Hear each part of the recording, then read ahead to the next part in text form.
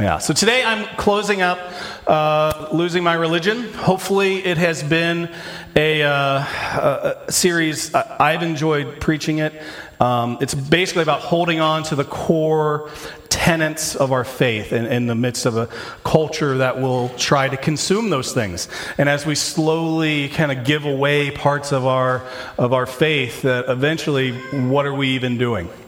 And today I wanted to speak to a reality that is a frustrating opportunity because in the midst of crisis, pain, loss, diagnosis, you will notice that many people will run to God.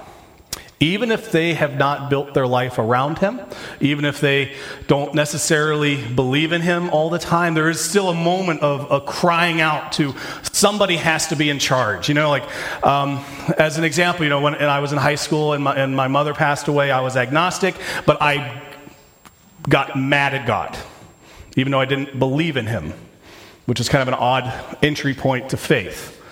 So I had to believe in Him in order to be upset with Him. And you'll notice that too in culturally, you know, a few weeks ago I talked about on September 11th, one of the most highest attended seasons in the church in the past 50 years was the month following 9/11, because all of a sudden, when things seemed unstable, everybody ran back to God. But eventually culture consumed that back and we got busy. So there are parts of us, whether or not we want to admit it, there's a piece inside of us that yearns for God. In the book of Ecclesiastes, which is it's kind of a bummer sometimes to read it. It's a great book, but it's heavy, right? There's a verse in 11, but I'm going to read the beginning because you might recognize it if you were around in the 60s. So Ecclesiastes 3 says, "There's a time for everything, and a season for activity under the heavens. It's time to be born, time to die, time to plant, a time to uproot, a time to kill, and a time to heal, a time to tear down, and a time to build, a time to weep, and a time to laugh, a time to mourn, and a time to dance, a time to scatter stones, and a time to gather them. It's a time to embrace, and a time to refrain. Time to search, a time to give up, a time to keep, and a time to throw away, a time to tear, and a time to mend, a time to be silent, and a time to speak, a time to love, and a time to hate, a time for war, and a time for peace. What do workers gain from their toil? I have seen the burden God has laid upon the human race. He has made everything beautiful in its time. He also set eternity in the human heart. Yet no one can fathom what God has done from beginning to end. He has set eternity in the human heart. There's something in us that God has placed that even if we are far outside, you know, we've wandered off greatly, there's a piece of us, and that's what crisis, loss, and pain will expose that. It will expose, you know, when you're at the bedside of someone who's going through something pretty major, their faith, you don't want to go through those times, but the faith really gets borne out in the midst of storms. There have been things the past few years that maybe you want to forget. You know, when March of 2020 kind of happened, and since then, there are periods of that time that you might not even remember what April of that year was like, or March. Maybe you got so much more work laid upon you that you just kind of put your head down and went at it, or your tired job, your life, your kids were home. All of a sudden, you had to teach and homeschool, and everything kind of got thrown into this big blender, and you got out the other side, and you're like, I don't even remember what in the world that was about. Okay. So there are things that we have forgotten. There's some things I don't think we should. And one of those things went largely unnoticed because it was just happening in the midst of the chaos. So on Easter Sunday, April 12th of 2020, life is at a standstill. It was the first what was interesting was I'd only ever canceled one service ever in my ministry careers because of a blizzard here, one time. And then all of a sudden, now here's 10, kind of all in a row. One of those was Easter. And that was a tough service to not do, So we did it later in the fall in our 2.0 series. But there was a moment where on YouTube and on CBS, I think it was, it broke records. It was in 24 hours, there were 28 million views of this one clip. And we've kind of moved on beyond it. It is still, to this day, the most downloaded classical music performance in the history of the internet. There's not a lot of those, but this is the biggest one. And what it was an opera singer named Andrea Bocelli stood in front of it's called Il Duomo in Milan, Italy, and sang. So in the midst of chaos, fear, they decided, really in what was an epicenter at that point, to have this man come up and sing. And what did he sing? He sang a song written by a converted slave trader. And it's the song Amazing Grace. In the midst of one of the biggest fear moments, the world said, we need to hear this. And it is a song that I think is even if you don't go to church, it is the most recorded song ever. It is the most, you take pieces of it and it's in other songs, it's all over the place.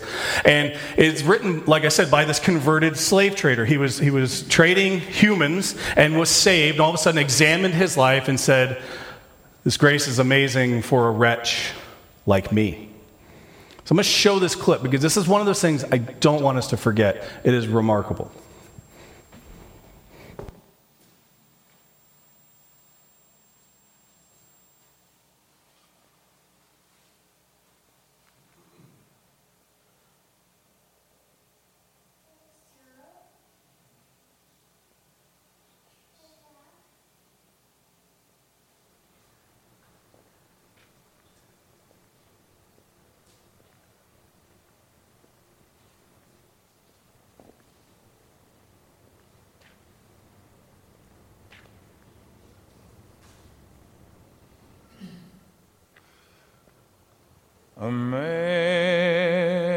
Amazing grace, how sweet the sound that saved a wretch like me. I once was lost, but now I'm found. Was blind, but now I see.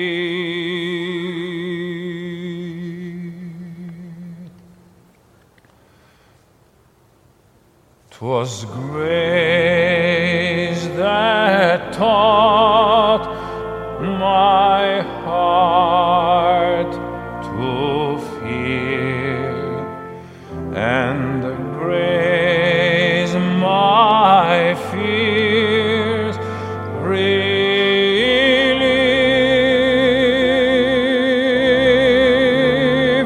How precious dear that grace appear, the hour I first relieved.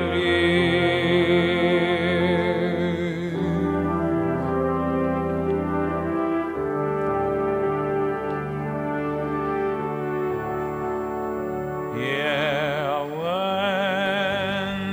The clip's going to keep going behind me, but what I want you to notice is culturally, we needed, at that point, God.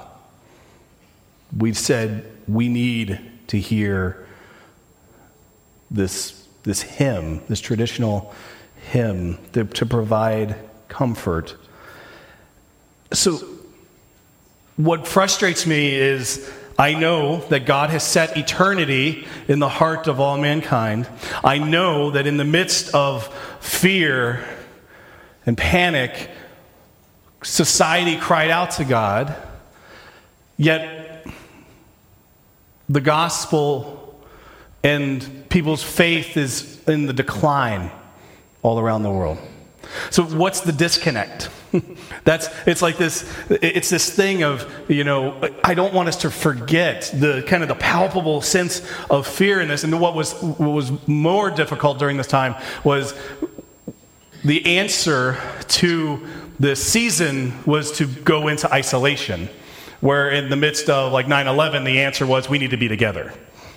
And that was a very difficult thing that all of us kind of went through of, no, go and be home. But we also, but we need God. We need someone in that. So this, all of a sudden, was one of the most viewed things in the world. And you're like, how is that even possible? And this man who lost his sight, and as I think he was 12, singing was blind, but now I see, is a remarkable thing. A song of a converted slave trader who is, I know we don't rank sins, but imagine the weight and the guilt he felt. And that's why when he writes Amazing Grace, how sweet that sound that saves someone even like me.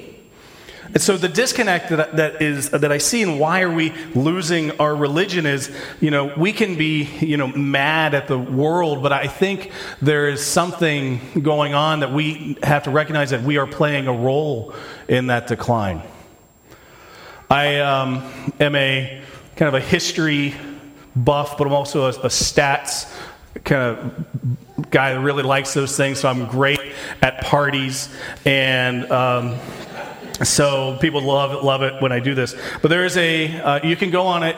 It's going to be interesting if you like this sort of thing. It's called thestateoftheology.com. And they're doing this longitudinal study where they have just general, so the top graph that you see up there is just general people. And then the bottom graph, you can drill down onto like backgrounds and affiliations. So I did evangelical for the bottom graph. And so the blue is agree and the red is disagree. And what is frightening, so they have these same questions. I think they've been doing it since 2016. And they do it every 2 years. And so the first question I wanted to highlight to you is, Jesus was a great teacher, but not God. Almost half of evangelical Christians agree with that.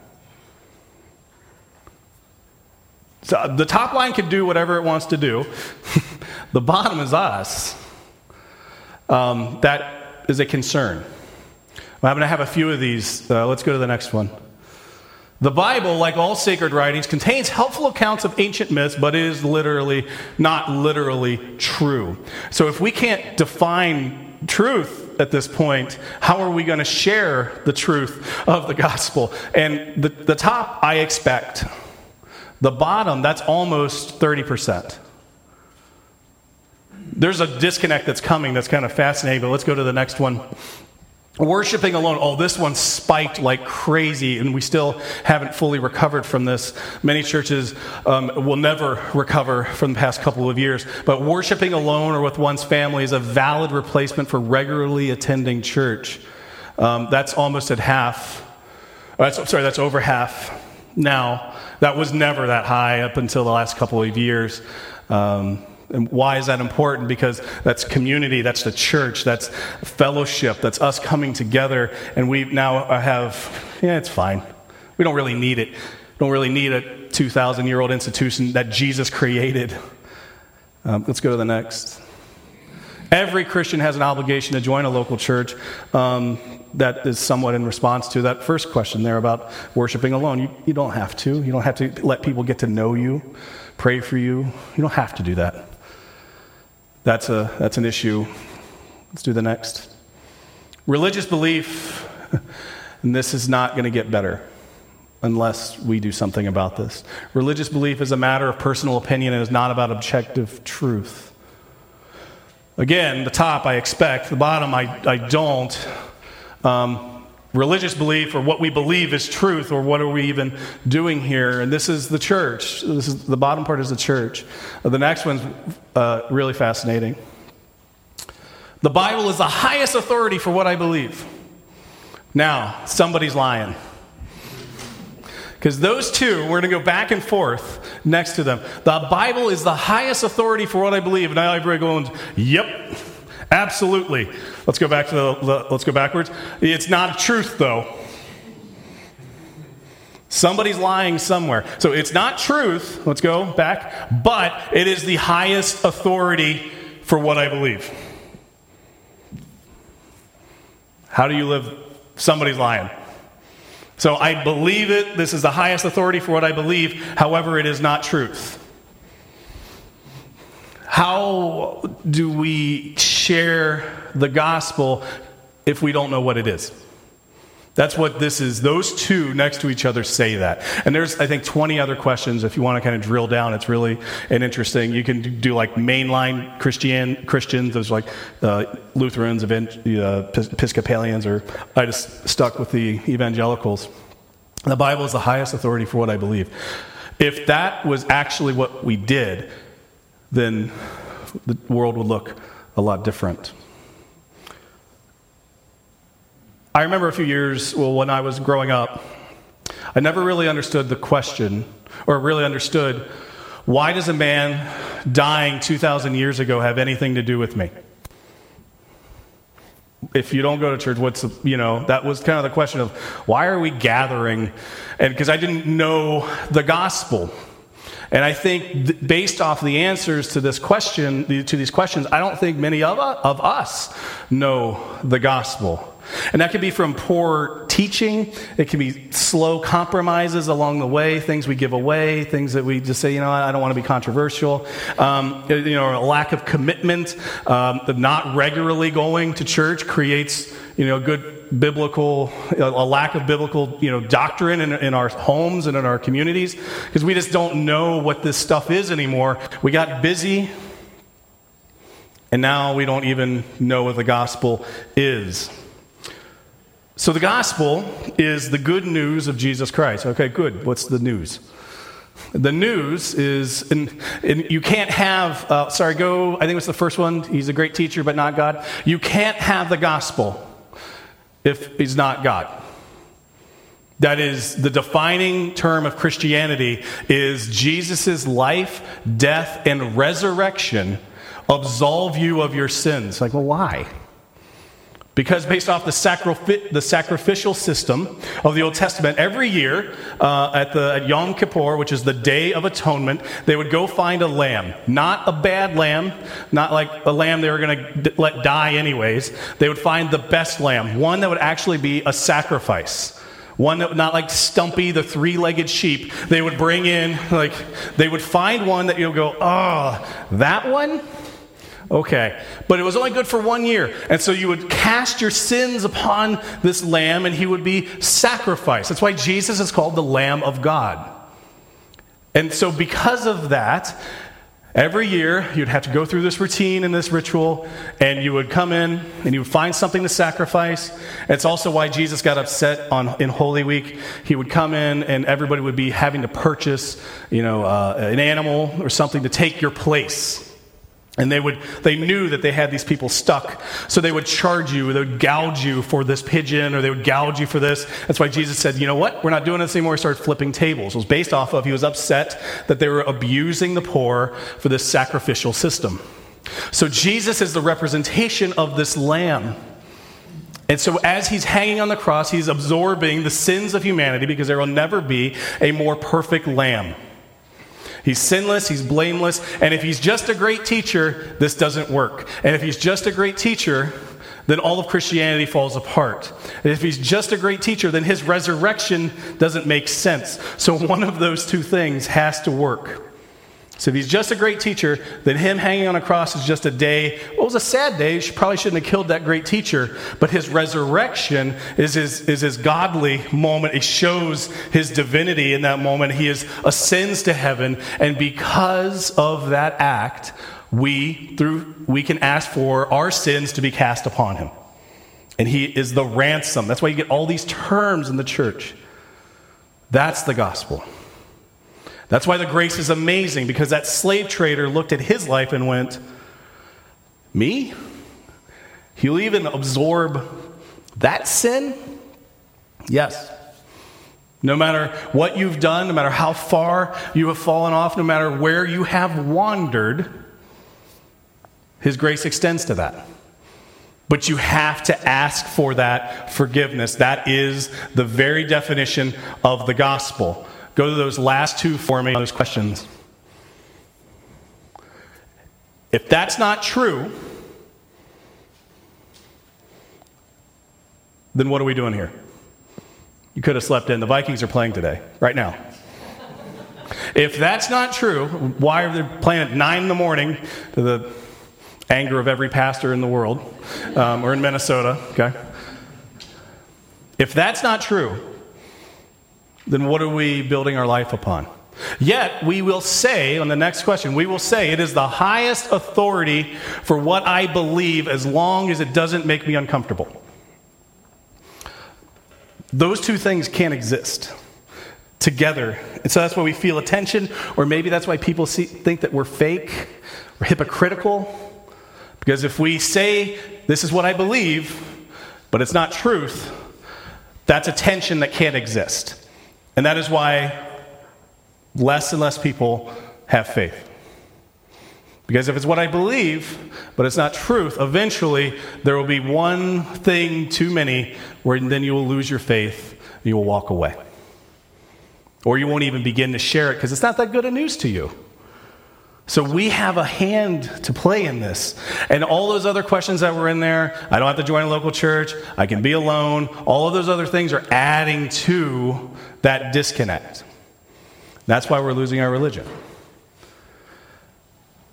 But the opportunity is huge. Because there's something inside all of humanity that cries out to God when things get hard. And the opportunity is, if we can find a way to speak to that. You don't want to go through those difficult things, but we need to communicate the gospel in a clear and relevant manner on truth, not our own truth, on the truth of the Word of God and the authority of Scripture. If we build our life on that, and we actually do this question, then we won't look like hypocrites. Hopefully that makes sense. It's been a heck of a couple weeks. I don't even know what I'm preaching past few weeks, but this is a passion of mine that I think everything comes back to the central core issue is the Bible authoritative? Is it the Word of God?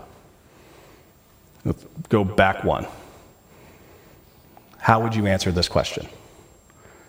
How would you personally answer this question? It's a good thing. Religious belief's a good thing. It's your personal opinion. Keep it to yourself. But it's not about objective truth. That is a scary number of people sitting in the church that are not answering this question. This should be just as high as the other.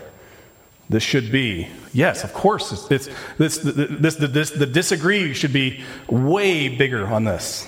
But of course it's truth. Why else? What am I doing then? Because if it's not true, then that slave trader who sat down to write a song to God about how amazing His grace is would not be the most recorded song in the history of the world. It would not be the song that we cried out for from a blind man to sing in front of a church in Italy. There's something in us, something in all of humanity, and we get to share that message with them. Would you pray with me this morning?